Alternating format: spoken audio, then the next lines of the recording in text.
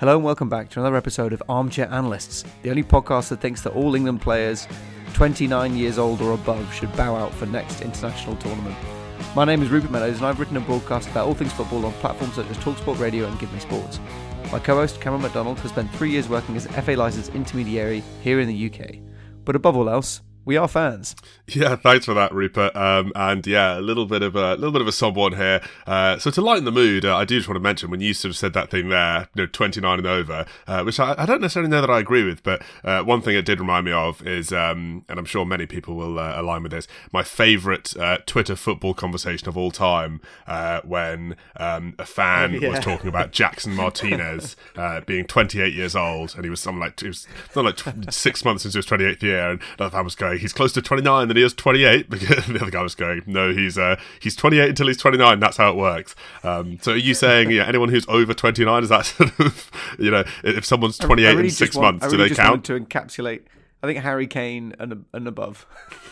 Okay. Well, look, I mean, that's not a great place to start, but there's lots of exciting stuff about the World Cup to get into, and there's still a tournament to watch. I know any England fans listening, it might be hard, heartbreaking to watch it go on, but there's lots of exciting stuff like, Morocco, Lionel Messi's, best chance at a World Cup in a long time. But we will unfortunately have to start with the big misery. England are out. We sure are, and we had a solid run. I don't think we necessarily, massively improved in terms of like performances and success. But some of the players coming through are really exciting. And we did see that on Saturday. Yeah, anyone who lives in this country will have already seen all the key talking points, but just to reiterate, I do think we were really unlucky to lose this game. I think there are a number of reasons that the game went against England, and that is always going to happen in football to a degree. You kind of have to accept that, whether you like it or not, I am certainly in the not category for club and for country, referees just aren't that good, and they're going to make mistakes, and you kind of have to build that into your sort of game management, which is tough when you're playing against a team as good as France, because you kind of need the margins to go your way, if anything, to be able to beat them. But just things like the Tchouameni goal, which I still, for the life of me, can't understand why that wasn't brought back for a foul on Bukayo Saka. Bukayo Saka in general, just being kicked to shreds, across the game, which, didn't even necessarily limit his usefulness that much, because he was still, I think, England's best player. But just not seeing players carded for that, which sort of, if a player's not carded for doing it, it means they know they're free to sort of lash out the next time, and the next time, whereas if they're on a yellow, they're a little bit more careful. And then, of course, the penalty, which didn't necessarily go against us, but was just very unfortunate that Harry Kane decided that was the moment to try something new and attempt a bit of a rugby conversion. Yeah, I mean, it's funny, isn't it? Because I feel like when we were doing our preview for the game, I think I said that I thought Bukayo Saka was going to be the most important player, and his performance was going to hinge on whether or not England was successful. I wasn't even thinking about. I really, when I said that, I was thinking about the fact that, he is such a good player to run the line. He's such a good player to be defensive as well as creative going forwards. But, I mean, this was a purely all-out attacking performance, and he was exceptional. Yeah, he really was. And I agree. I think it's interesting that we won't really be talking a lot about Kylian Mbappe in this game, just because he was limited very effectively. It wasn't even so much Saka doing that. He obviously had his role to play, but he was very free to sort of fill in that space behind, and it was actually one of those interesting situations where it's the best sort of comparison I can use is kind of like Trent Alexander-Arnold for Liverpool. It's like, having someone who is just absolutely all-out attacking aggressive is really good when you're playing against a team that you're better than. But if you're playing against a team that can exploit it and get in those spaces behind, you kind of get sucker punched. And France are so much better than everyone else that I think no one thought there was going to be a chance for Bukayo Saka to exploit those spaces in behind Kylian Mbappe when he's sort of marauding up by the sort of right corner flag, or left corner flag rather. But he did, and he played very well. He twisted a lot of players' bloods, got fouled a number of times, obviously won that first penalty as well. And yeah, I think there were a couple of positives that I was sort of holding close to my heart as I was sort of sat close to tears in the pub, and that was certainly one of them, that a player who has spent the last 18 months, mentally recovering from, not even 18 months, the last sort of God, have a look. Yeah, it's 18 months. God, time has flown by. Mentally recovering from the wounds that he'll have sort of inflicted on himself, that are also inflicted, by people sort of abusing him, to come back and perform like this in England's biggest game in, God knows how many years is a real testament. He was, of course, not the only player to do it. I think a lot of these players can leave with their heads held high. Jude Bellingham, obviously, was another massive star. I think Phil Foden was fantastic.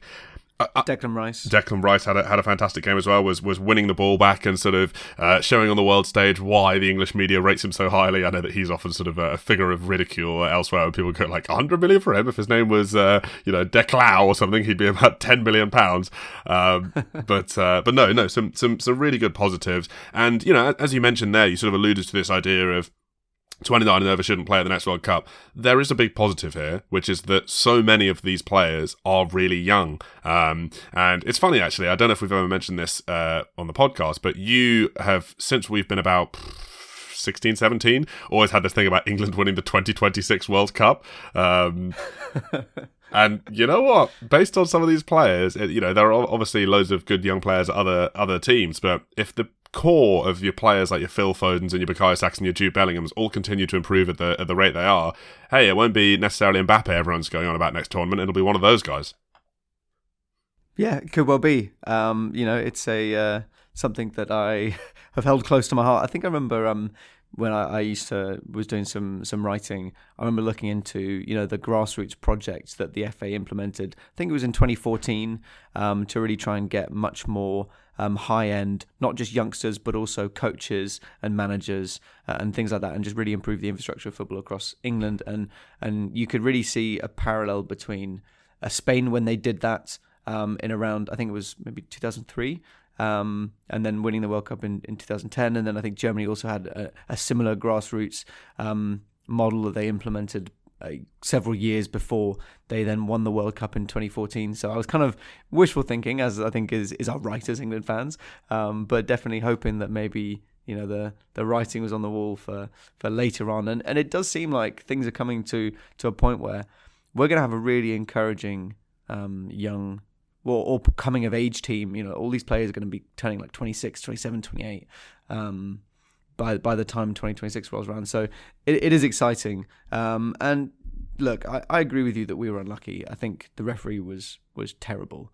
And that is one thing to point out. But I do also think two things. One, I think France played better than us. And two, I think that we can't keep thinking of ourselves as the underdogs and France, this amazing team that we were never going to beat unless we got lucky or unless the cards fell in our favour. We've got a really good team and we had a chance at winning this game. And I think that it just wasn't there. It wasn't fully there. Yeah, I mean, I say that, and I agree, England are very good. I do think France are slightly better. I think, actually, in my opinion, I think England play better. But I think whenever you play a team, I'm sure French fans would have thought the same thing. You need that little rub of the green to give you the edge against these sort of top teams. It'd be the same, against Argentina or not this year, obviously, but, a peak Brazil. You've got to have those moments of luck and those moments of magic, and that's what they had. France will... Had Kane scored that penalty, who knows? So they, it is sort of lucky for them that a guy who has scored many penalties in his career and is one of the best penalty takers on the planet couldn't do it that time. But look, let's talk takeaways, because I think we can sort of go back and forth about how unlucky we were, blah, blah, blah. And it is only Monday as we record this. So the dust has settled a little bit, hasn't settled entirely, but I kind of like that. I kind of want an emotional response. We've talked about a lot of the good stuff for England. You'll get one. Talked about a lot of the good stuff for England. What are the learnings? What do England need to look at this game and go, that wasn't good enough, or that needs to change, or what needs to be ripped out and started again in the next tournament, if indeed there is anything? I think it's game management, and it's understanding what it takes to win, and it's having grit, not just being like plucky people who are like, oh, they're all good lads, they're going to do their best. It's like, we are here to try and win a tournament. And I don't think there's enough of that backbone in this team. Yeah. Well, yes and no. Look, and I'll give you a good example, okay? I'll give you a good example. The whole World Cup yellow card suspension rule, mm-hmm. right? If you get 2 yellow cards, you can get suspended. And then by the time you get to the semi-finals, it all gets wiped. So if you're on one yellow card by that point, it gets wiped. Yeah.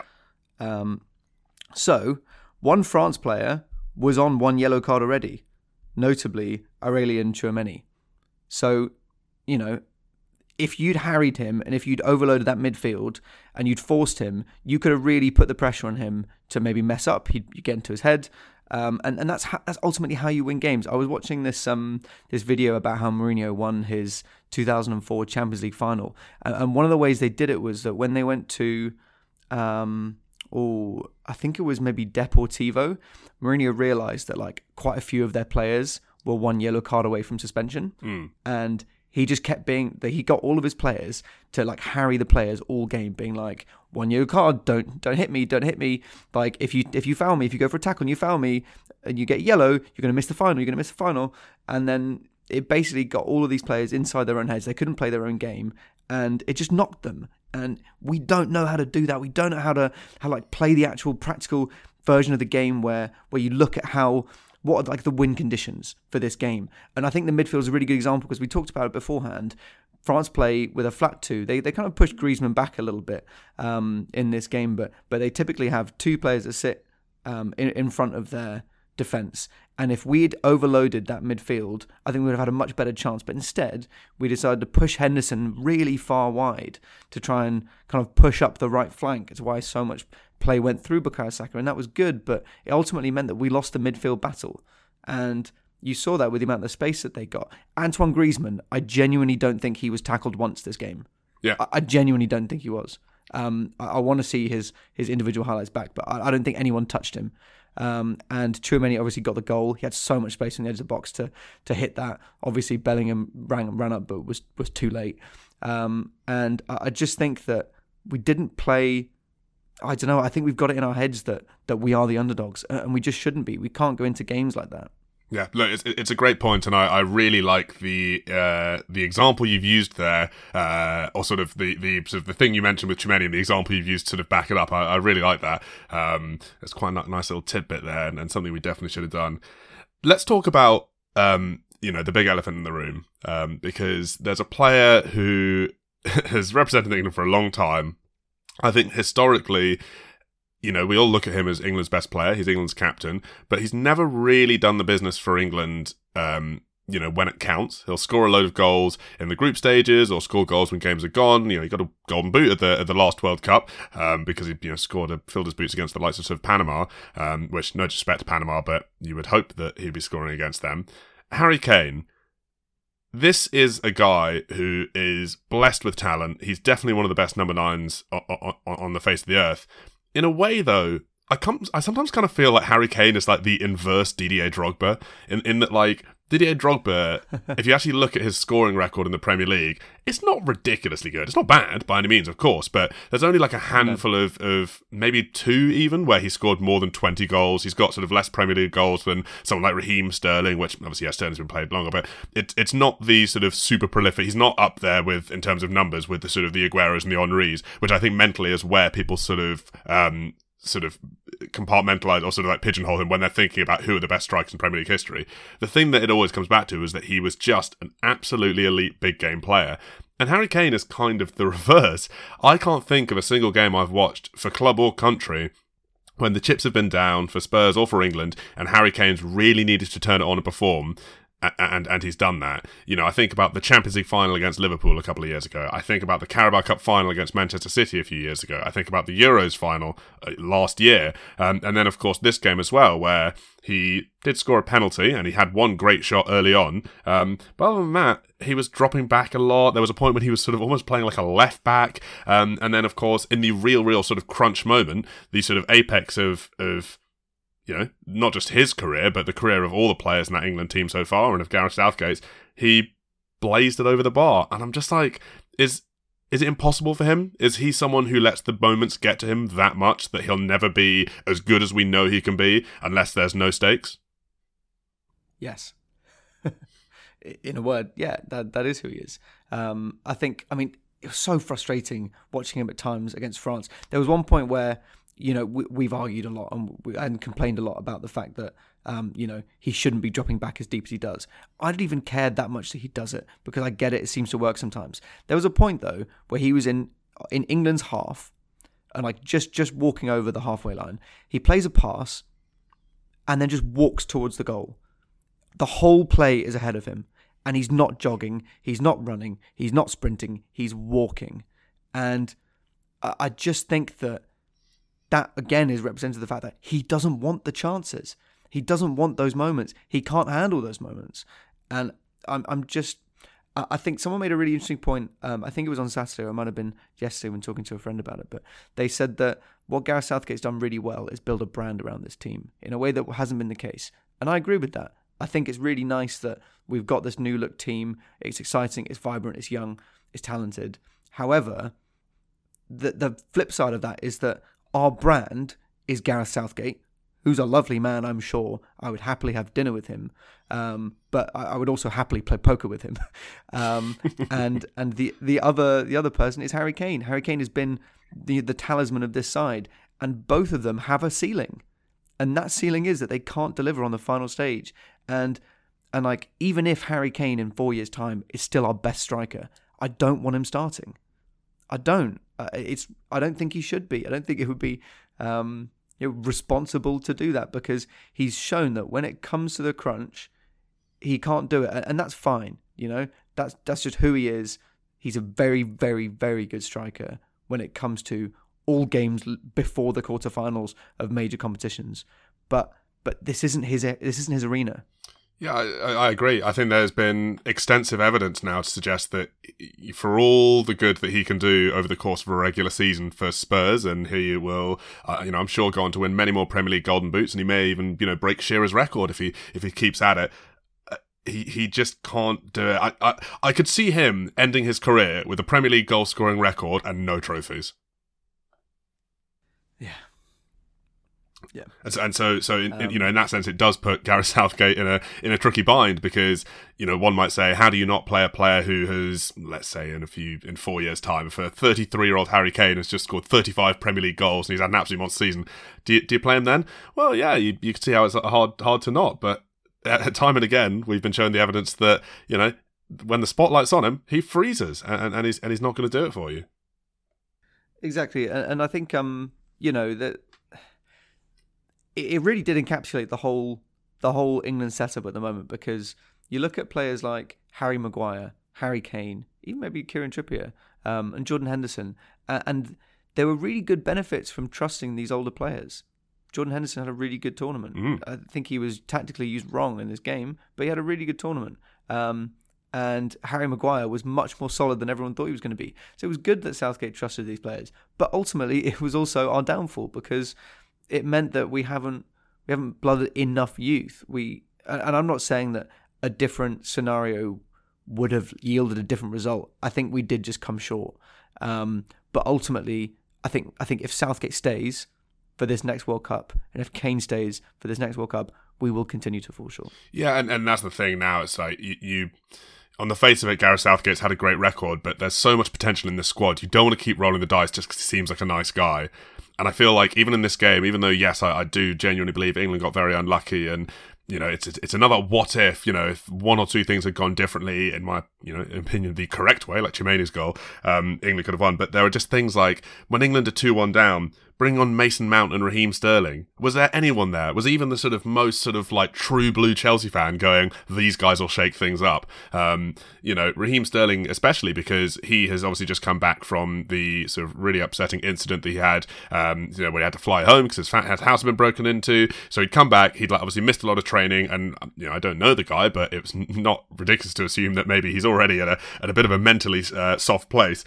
So you're going to bring him on ahead of Marcus Rashford, who has been with the squad the whole time, hasn't had to deal with any trauma. Oh, and also has had a really good tournament so far. Yeah, it was a weird choice. I mean, top line, I can kind of get it, which is that like maybe Sterling can unlock a defense. Sterling can have that little bit of quality. Sterling can turn a player and can be fouled, and fouls seem to be working for us. I get all of that, but it does feel like it's wood for the trees. I think it's literally sometimes it feels like Southgate's reading how to be a manager and how to make these decisions from a book. Yeah, it just shows like a lack of trust in anyone who's not sort of the established. Like Raheem Sterling has just not been good for about 18 months. And the last time he played well was when he was playing for the Euros. It wasn't even particularly great for City before then, that season. So he's not been in good form for ages and ages and ages. He hasn't been in great form this tournament. Why is he coming on ahead of Marcus Rashford? Or Mason Mount is another one. I know he won the penalty, but another player who has just been really anonymous for club and country this season. Why is he the sort of first person you're going to shake things up when you've got sort of someone like Jack Grealish, for example, who again has been like pretty solid form this season, gives people something to think about. Whereas I imagine, I don't know this for sure, but I imagine that if I'm a French player, one of the fullbacks or one of the midfielders, and I see Mason Mount warming up, I'm thinking, great, time for a bit of a break. Whereas if I see Jack Grealish warming up, I'm going, okay, you know what? Actually, this guy can catch us, so stay alert. Yeah, no, hey, I agree. I think Mason Mount was not the player to strike fear into the hearts. And you know what? I actually also kind of disagree that England played better. Yes, we had more attacking play, but France were winning, so they didn't need to. France went 1 goal up quite early on, and they dominated that early 15 minutes. They played through our high press, which forced us to sit back, and then they had loads of space, and they found a guy on the edge of the box with that loads of space, and he scored it. And they just sat back. They didn't need to score again. And then as soon as we scored, 20 minutes later, they popped one in again, and then just sat back again. That game went their way. Like, make no mistake about it. Us like constantly trying to put pressure on them, but ultimately falling short was their game plan. So I think you can talk about XG and stuff all day long, but ultimately, like, one team went in with a clear plan of how to beat us and executed it flawlessly. Yeah, I also think it's funny how neither team used all 5 subs. France only made 1 sub, which was quite strange. So clearly, yeah, why change it? Why change it? It was working. That's literally it. Yeah, it was working. They believed in the 11th head, but they didn't even like bring on defenders at the end to sort of like shore up the 2-1 win. They were like, "Nah, this will work," and it did. Well, look, that's England-France. Obviously, a little bit to mention with France there. Olivier Giroud scored the winner to become France's all-time top scorer. What a career he's had, and if he now gets back-to-back, World Cup wins, it'll just be a fact that he's one of the sort of most prolific and decorated strikers in world football, which when I think about how he was playing in the Premier League like 4 or 5 years ago, or 6, 7 years ago, is a very weird thought indeed. I mean, we might even have a conversation about whether or not he's the most successful and most effective World Cup striker of all time. Wow, that's always going to be Pele, isn't it? Maybe. unless Ruud knocks it over to 2026 as well and scores. Or is either going to be Pele or Just Fontaine who scored those like 13 goals in one tournament? Just one more cup that they didn't win. Well, but yeah, well, he might not oust Pele. Maybe he gets second though. I think I'm still having Just Fontaine at home. Well, look, let's talk about some of the other quarterfinals because I don't want to wall off for too long. And also, every single quarterfinal was an absolute scorcher. Let's start with one that was, I'm going to say the least entertaining in terms of the football, but probably the most entertaining in terms of the result. That being Morocco beating Portugal 1-0 to become the first African team to ever play in the semi-finals of a World Cup. Yeah, I mean, what an absolutely unreal performance from them, even to go, one man down by the end. That's how hard they fought to really grind out this game, and they sat back and they soaked up so much pressure from Portugal with the ball, but then gave it right back immediately. I think they had 73% possession to Portugal, but Morocco had 9 shots to their 8. So, just such an effective counter-attacking strategy that paid off, because ultimately they got their goal in the first half and then were able to close out the game. These guys are closers. This is exciting. They know how to win games. So I love it. They will be the team that I'm supporting from now on. I'm me as well. Certainly, because it'd be amazing to watch an African team win it. I'm also just loving one of the things I love so much about Morocco, and I would not like it as much from sort of one of the quote-unquote bigger teams, but because it's a team like Morocco, I have a lot of time for it. I love how they've just been making no effort to like play into what their opponents want, and they keep boiling everyone's piss. Like, I think for all of Belgium, Spain and Portugal, they've had like players or fans or managers or whoever come out and be like, they're not playing real football, they just sit there and park the bus and then sort of hit on the counter. And Morocco are like, yeah, but what are you going to do about it? You've seen us do this like 4 times this tournament and you still can't do anything about it, so get fucked. It's like, oh cool, you're so good, then yeah, literally, like, why can't you score then? Yeah, exactly. I really love it. I just think, like, Agreed. It's always so funny when you have those comments, because it's like, what you're basically just admitting there, Belgium / Spain / Portugal, that yeah, okay, fine, you can beat them on your terms, but everyone knew that, so that's why they're not playing on your terms. That's not by mistake they've chosen to park the bus.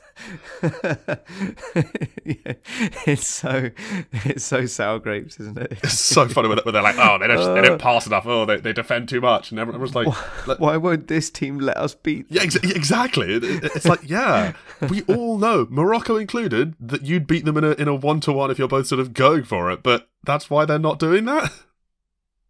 I just remember that I can't remember who they were playing, but I think it was Sean Dyche that was just like, one of the interviewers told him in the presser afterwards that like the other manager had been complaining about how like they weren't playing proper football, and he just laughed. Yeah. I'll tell you exactly who that was about, because it was a Graham party. That was Jose Mourinho. Was it Sean Dyche? Yeah. Oh wait, that's even more. Jose Mourinho was having a bit of a bitch about Sean Dyche playing. Was it Sean Dyche or was it? There's definitely 2 instances. Might have been Sam Allardyce. There's 2 different instances, but definitely both of them laughing. They might have both been about Jose Mourinho, to be honest. Yeah, classic. Yeah, I also love it. I think you and I definitely, and probably a lot of England fans, have a little mini Sean Dyche in them, that kind of revels in the chaos and in the struggles of teams who like are unable to break teams down and then complain about it, like Xavi from Barcelona when he was playing an English side, being like, why doesn't possession count for goals? Yeah, exactly. I think it's great. Well, look, that's Portugal out, and one thing it does is it stops this sort of the thing that a lot of people have sort of been whispering and sort of dreaming of, the Ronaldo Messi final. Although even if Portugal made it through to the final, there's no guarantee Ronaldo would have got on the pitch, the way things are standing. But yeah, Morocco through. They will face France. Don't want to spend too long on it now, because I'm sure we'll have, we talked about Morocco last week a lot, and we'll have plenty more to talk about them when they do beat France. But how do you rate their chances? Do you think that they can do the same thing against France, or do you think that France are maybe that bit too good to fall for this trick? I think the beauty of Morocco is that they've shown that they can do it against literally anyone. France will be obviously their biggest test, because not only do they have exceptional players, they've got a really good manager, and they've got a manager who, is basically like Bizarro Gareth Southgate and just knows how to win games at crucial stages. So I think that Morocco might well, I mean, it's not a hot take, is it? Morocco might well come short. I really hope they don't, but I think they'll be really hard pressed to beat France. If they can score early, and anyone can score early at any time, that is football, then they're in with a chance. But I saw a scary stat when England were playing France, which was that I think when France have been leading games at half time, they've won it's like 25 games out of 26. Yeah. So if Morocco let France score early, that's game over. That is 100% game over. Although, I mean, you say that, but the longer they can hold out, the more they've got a chance. No one at this tournament has yet, like, no opposition player has yet scored against Morocco. They've only conceded 1 goal, and that was an own goal. They thought, let's put it in our own net to make everyone else feel better and give Canada a chance. Other than that, no one's managed to score past them. So, hey, if they can keep that going. Yeah, no, hey, you're absolutely right. I think they've got a chance. They've earned this chance, and they have it. And I really hope that they continue to do this good work. But it will be tough. Let's break for a bit of quick useless trivia before we go into our second 2 quarterfinals and think about how they're lining us up for the semi-finals. The useless trivia I've got for you this week is topical. we saw in that game between England and France, one player, Harry Kane, draw level with Gary Lineker as England's all-time top scorer with 53 goals. And, of course, Olivier Giroud becoming France's all-time top scorer with, funnily enough, also 53 goals. Which is a strange one, actually. I hadn't thought about until I just started saying this. And Harry Kane, of course, missing his chance to be England's top scorer outright when he missed that penalty. Except he didn't really, because he has drawn level with Gary Lineker at 53 goals. Sorry. Gary Lineker, I mean Wayne Rooney, with 53 goals. But what if I told you there is actually someone who has scored more goals for England than either Harry Kane or Wayne Rooney? Is it to do with their youth? No. At the senior level, Owen Goals has scored 57 goals for England. That is so bad. It's such a bad... But yeah. Well played. 57 own goals in England's history, so Harry Kane has to score a few more goals before he can say he's a top scorer outright, because young Owen has got him pegged for now. Do you know what? It feels so representative right now. England's top leading goal scorer of all time is own goals. We really do play ourselves sometimes, don't we? I haven't looked into it, but it wouldn't be surprising if that's the case for a lot of teams, just because obviously own goals accumulates across all of your history, whereas a player to 57 own goals over how it's nearly 100 years now, 92 years. Yeah, probably makes sense, and that's just World Cups, not including all internationals. Yeah, I mean, I think, maybe there's an interesting use of trivia for next time. Maybe we do the research, because it would be cool to see, as it turns out, only 2 teams don't have own goals as their top scorer. Well, something like that. There's your answer. We were debating sort of Pele and Just Fontaine and Giroud. The best World Cup goal scorer of all time is Owen Goals. There you go. You heard it here first. Cutting edge analysis. This podcast as ever. Nice. I enjoyed that though. That tickled me. Well, I have a nice piece of trivia here, which I think everyone will not be surprised by, but it'd be nice to have. Be nice to have in the locker. Any arguments going forwards. Cristiano Ronaldo has failed to score in all 8 of his knockout stage appearances at World Cups, including third place playoffs, going 570 minutes without scoring and taking 27 shots in the process. Sorry, Cristiano. It really is turning out to be a bit of a sad end for a great player. Not with a bang, but with a whimper. The Manchester United eggs are now sort of not even starting for Portugal as they sort of crash out against Morocco, and it's all. It's all going quite poorly. It almost feels like he's doing some sort of cartoon villain-esque implosion. Do you know what I mean? Where everything starts going wrong and then the villain just freaks out and breaks the death ray or just do you know what I mean? I don't know. It is sad, but also he's tarnishing his legacy and it's his fault. It's no one's fault but his. So while yes, it's sad to see a player that we've admired for probably more of our lives than not go out like this, he has very much been the architect of this, and I'm not going to lose much sleep over it. Yeah, that's the only truth. Well, look, let's talk about the other of that sort of could you call them a duo? That sort of they often get packaged together. Lionel Messi. Rival. Over in the Argentina-Netherlands game, which, what an all-time classic. Oh my God, I was absolutely loving every second of this game. It was fun, wasn't it? I mean, what an absolute end-to-end game. So give and take.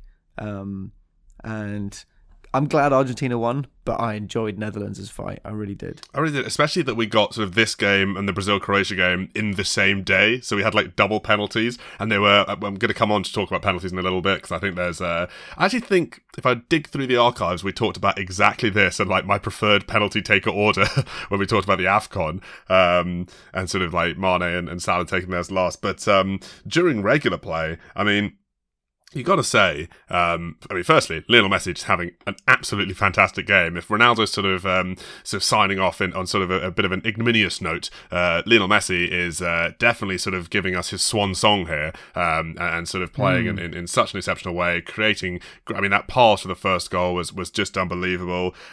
He's always had, and I don't want to praise someone for scoring penalties because I'm of the mind that you should score a penalty if you're a top-level professional footballer. But as we've seen in other games, it's not always easy. But Lionel Messi's always had, for all the strings in his bow, like quite a bad penalty record. And so I've been waiting this tournament for him to come in a big moment to really, really fluff one. But yeah, he scored his in regular time here, and then also scored his in the shootout.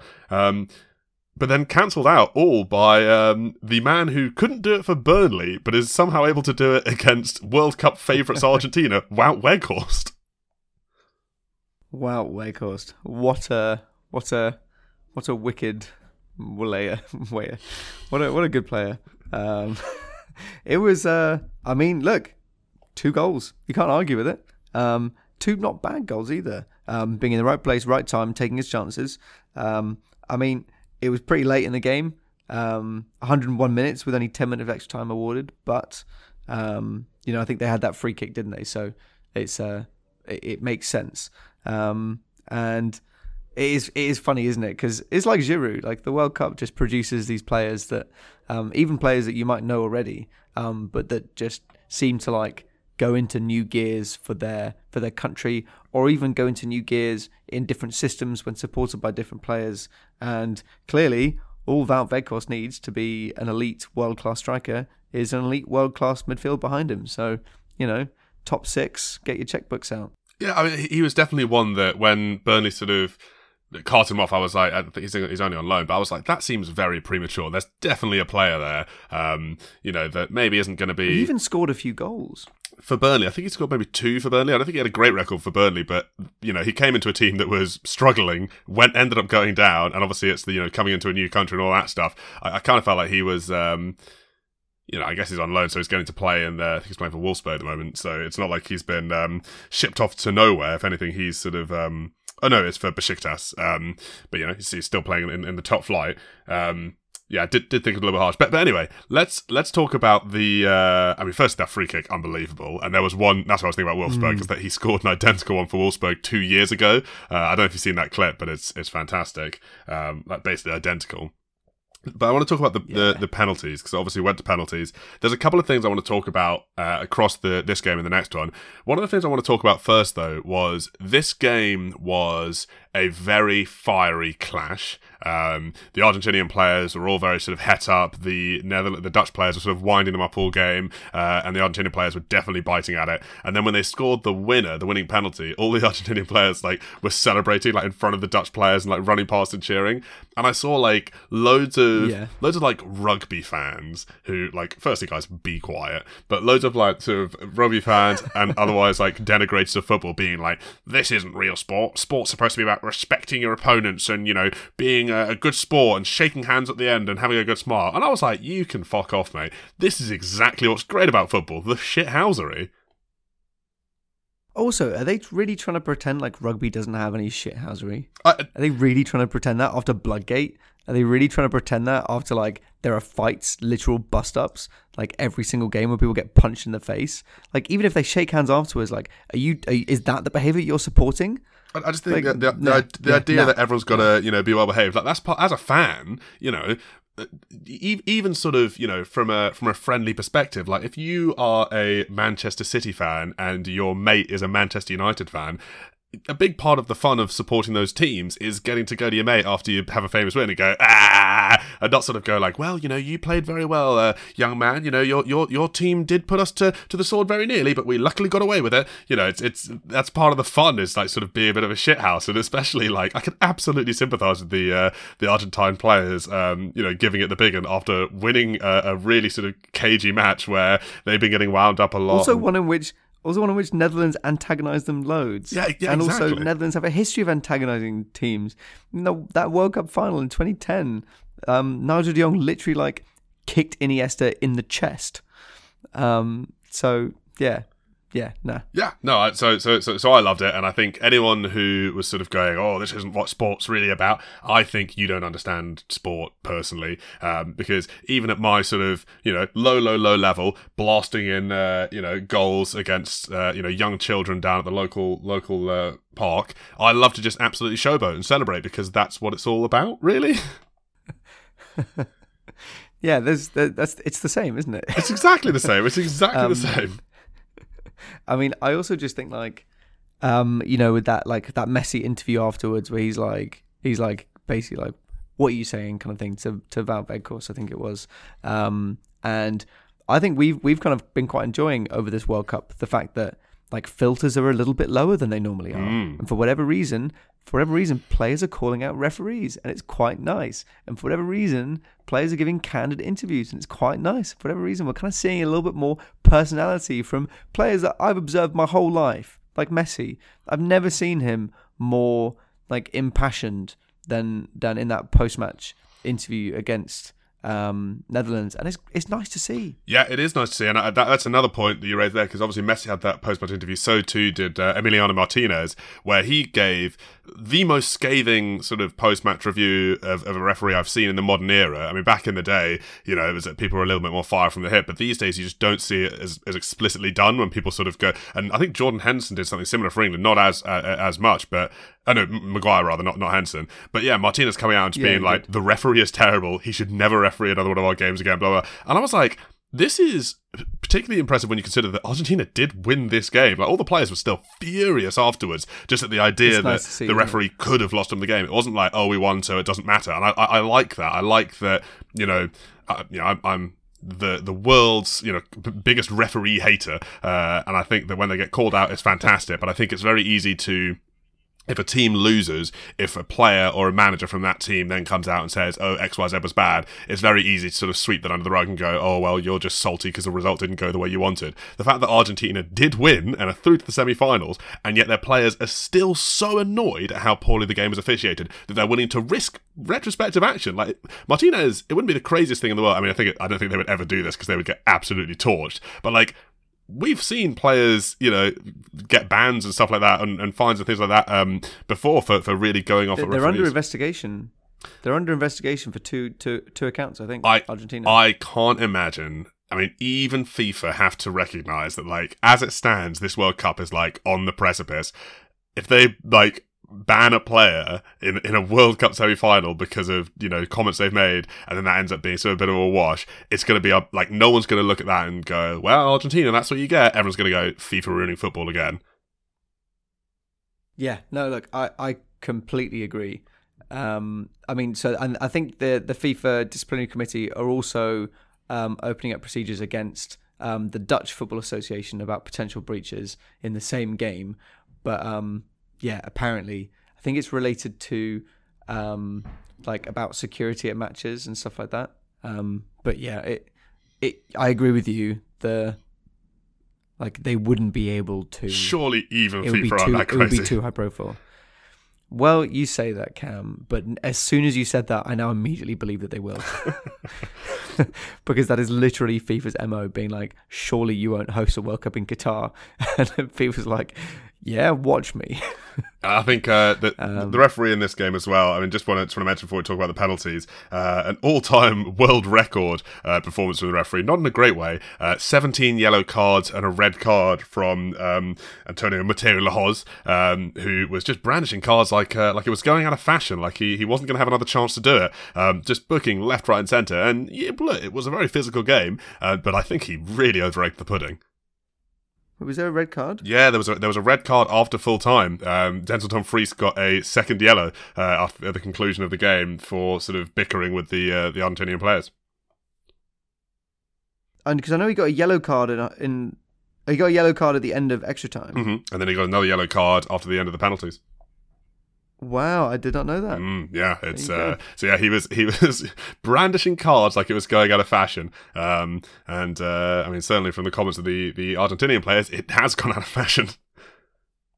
It's funny, isn't it? Because you could just imagine people in up in referee HQ, then being like, oh, they're complaining that we're not giving fouls in England versus France, but then they're complaining that we're giving too many fouls in Argentina, Netherlands. What do they want from us? It's like, the correct decisions, please. Yeah, exactly. You can see them sort of having exactly that mindset of being like, well, pick a side, guys. No, it's like, it's the Goldilocks things, guys. We don't want you to be like too cold or too hot. We want you to be just right.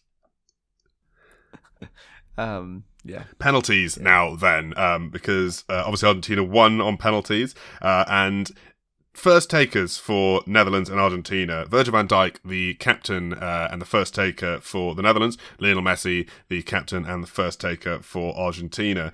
Both stepped up. We had a lot of conversation about, you know, setters, so penalty taker sort of setting the tone, and Virgil van Dijk missed his, and then Netherlands went on to lose the game, whereas Lionel Messi scored his, and they then went on to win. Yeah, I mean, look, you got to rate the fact that Van Dijk stepped up to take it. It's funny because it's hard not to draw a parallel with Harry Kane, the captain, stepping up to take it, and maybe that was the wrong decision. It's a real disappointment, and you're absolutely right. Like, that did set the tone. That's what captains do. They lead. And unfortunately, Virgil van Dijk led them to a loss. And he was partly responsible for that. I think that's a problem when your captain is not necessarily...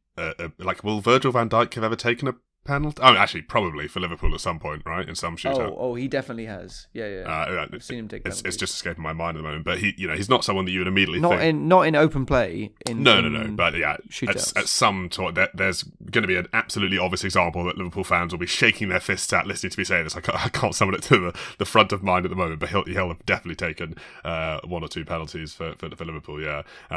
But... you know, the fact that he went first rather than sort of a more traditional attacking player. I mean, that's always another sort of bugbear of mine. Is like whenever you see centre-backs going to take penalties, and I'm always like, but that's not their job.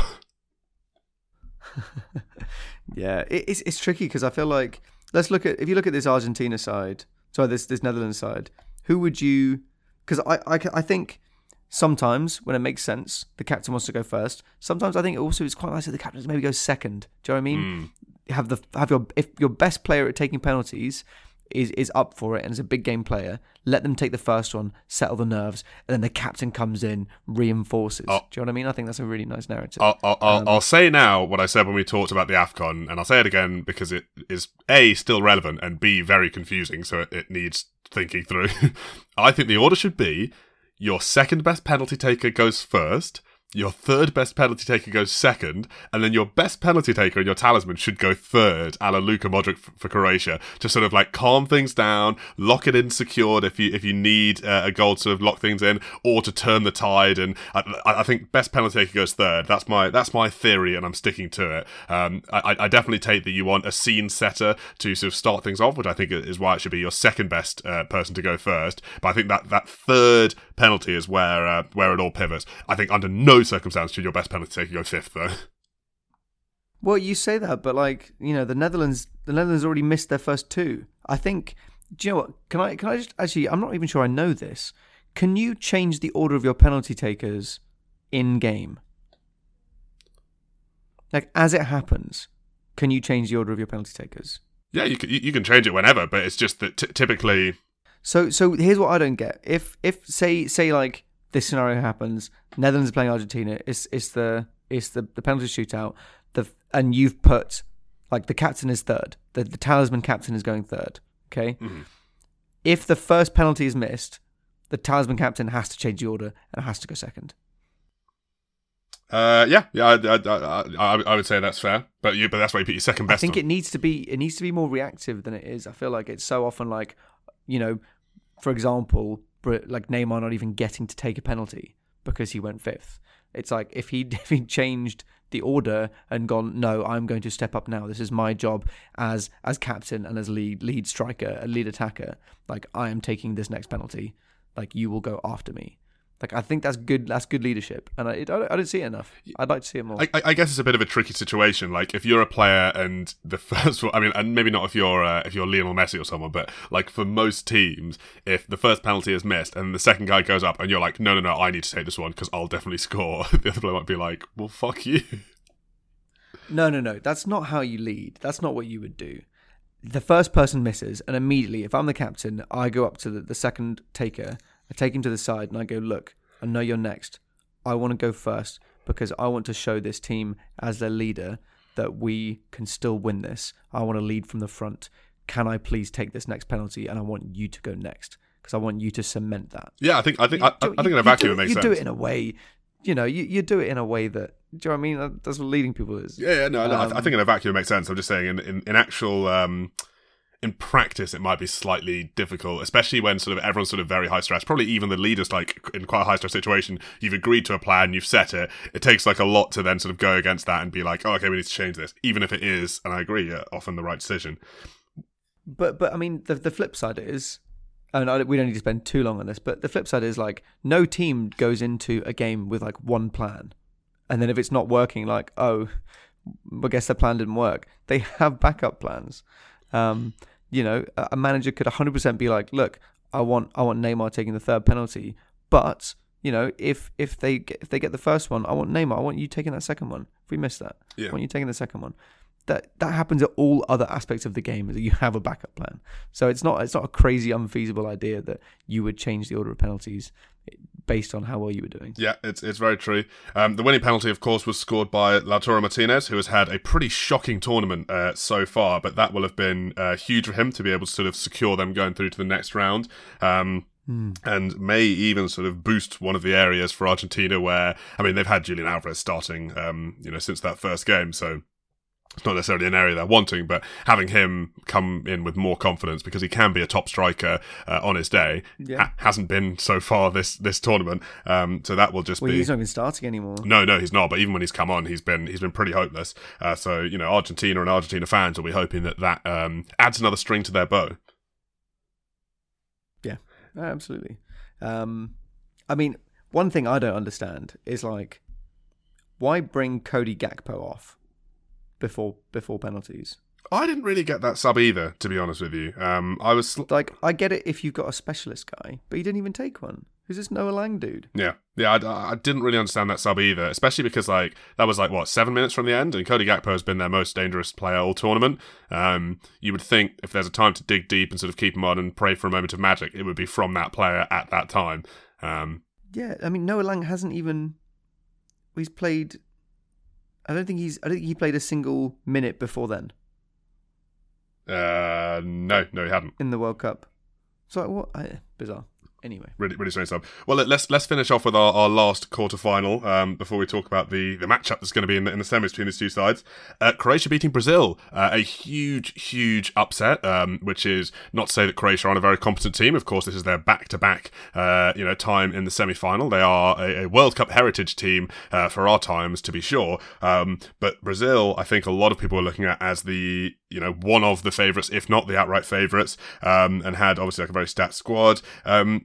But just couldn't make it click in this game, and linchpinned by an absolutely commanding performance from a 37-year-old Luka Modric. Croatia managed to hang on, and then when Brazil did provide that moment of magic via Neymar, provide a moment of magic of their own to get back in it, and then take it to penalties. Yeah, exactly.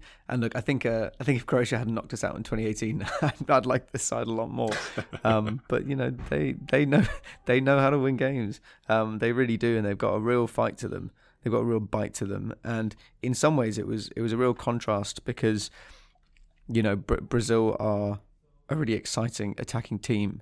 But criticism has been levied of them in the past. They do not have good leadership, and they do not have enough backbone.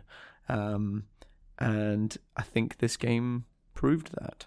Yeah, absolutely. And a lot of breakout stars. I mean, it might be reductive to call Guardiola a breakout star because he's been highly rated for the better part of a year and has obviously been doing his thing over at Leipzig. But he's been fantastic this tournament. Obviously, the keeper is the big star, Livakovic, who has spent his entire career either at Dinamo Zagreb or at Zagreb, the two sort of clubs in his sort of hometown.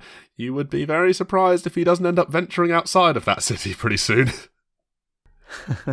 Yeah, definitely. I think he's got an exciting future ahead of him. I mean, yeah, it's an interesting one, isn't it? It's a shame that the pressure of taking that first penalty was put on a very young lad, Rodrigo, who's only 21. That wasn't quite right. I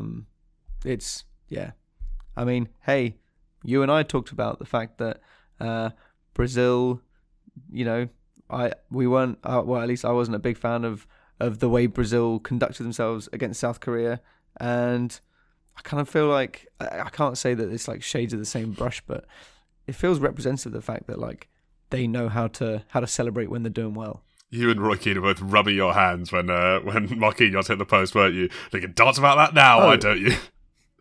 Oh, obviously, yes. But I mean, it is vindicating because they dominated that game against South Korea, and then suddenly they get a really tough opposition that will not go away, that will not roll over, and they capitulate. I did think maybe Brazil, I think maybe Tite got the subs wrong as well during this game.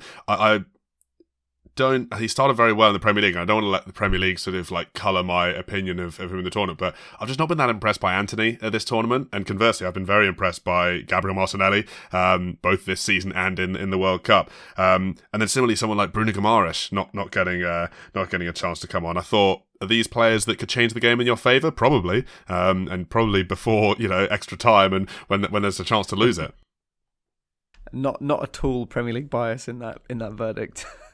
Look, I know what you mean. I think the tricky thing was Croatia nullified Brazil so effectively in that first half that quite early into the second half they just needed to hit the change button. So it maybe wasn't the best solution, but it was a solution. It was something different that they had to try, and they didn't score in full time, but they did manage to get one in extra time, so it kind of worked to an extent.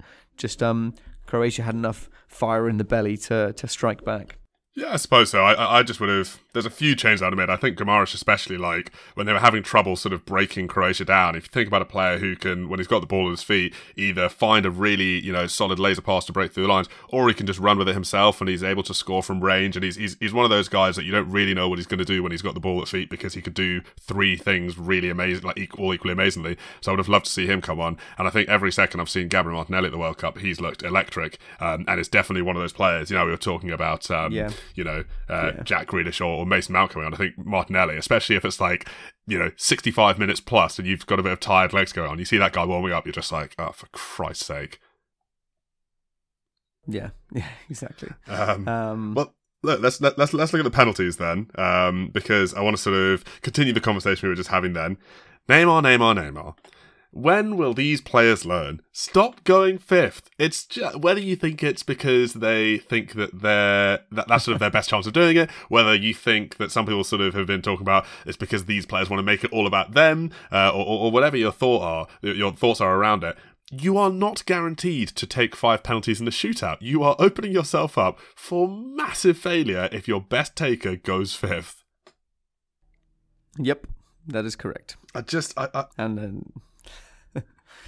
I agree, man. I agree. It just seemed like such a... Rodrigo, another one who, like, as you say, very, very young guy. Obviously is an attacking player. He plays for Real Madrid. He's a very, very, very good quality player. But, Neymar should be either going here or, in my opinion, third, as Luka Modric did. Luka Modric, the opposite there. When he sort of scored that penalty, you knew it was, like, locked in at that point. Yeah, agreed. Fully agree. I think... it was dumb. Wrong decision. They made a mistake. Yeah. They were too... I think you're right. I think they were too focused on like the fairy tale. Neymar scoring the winning penalty. And didn't pay off.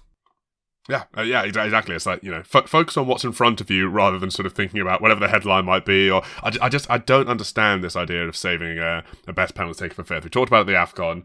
We talked about it, I think, in World Cup qualifiers as well. And again here, it just baffles me that managers could ever, sign off on that. I'd be like, you take it first or third, or you're not taking one at all.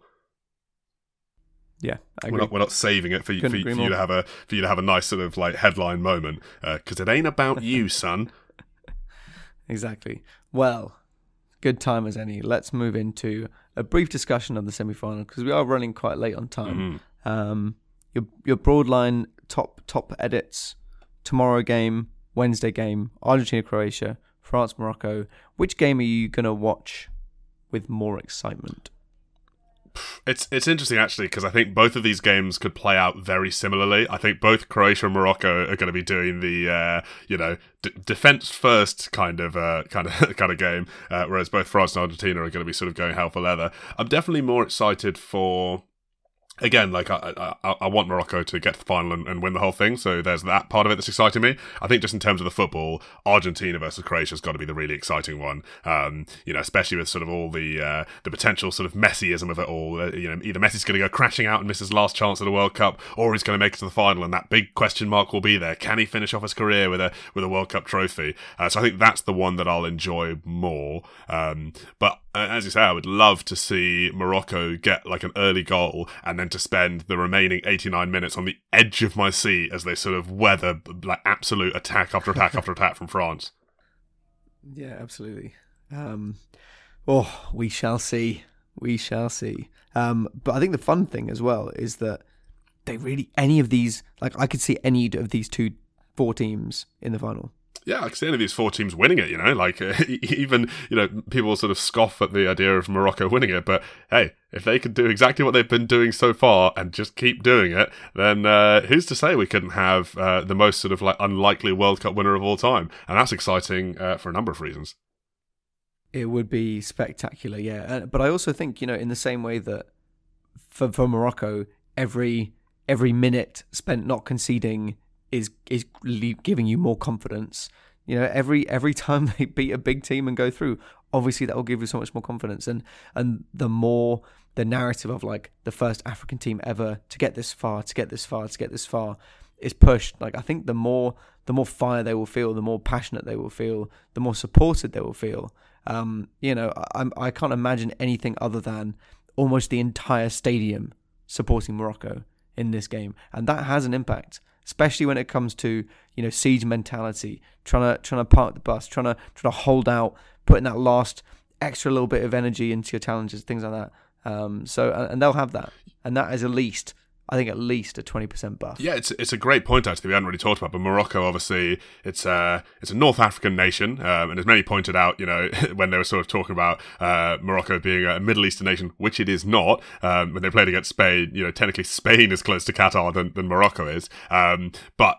It does have a big Arabic populace and Maghreb population, so a lot of the Arab and Arabic fans who have been there have been sort of supporting Morocco as a second team. So you've seen a lot of it with these stadiums packed full of people cheering for Morocco, as well as I assume like most people just loving the underdogs. Any England fans who are still out there are going to be supporting Morocco for sure. Anyone who's been knocked out by France or been humbled by them at any point over the last few years, which is going to be a large amount of teams, is going to be supporting Morocco. So yeah, that could help them do it. But that is probably a good place to end it for this week. I think so. And, we come to the end of England's chances for another World Cup. But I think our dreams live on through the chances of Messi winning something and the chances of Morocco winning something. So I'd say I'm feeling big picture more optimistic than I normally do when England go out, because I'm looking forward to seeing what comes next. I still feel invested. I wish I shared your optimism. I am in a pit of sadness and misery, but you're right. There's always 2026. I feel like you perked up more quicker than I did on the day, and then it's maybe sat with you longer. Anyway, Rupert, great to talk to you as always. Cam, thank you very much, and thank you to everyone at home for listening. Enjoy the semis. Cheers, guys. Bye. Armchair Analyst was recorded remotely by Cameron McDonald and Rupert Meadows. The album artwork was provided by our good friend Amshel.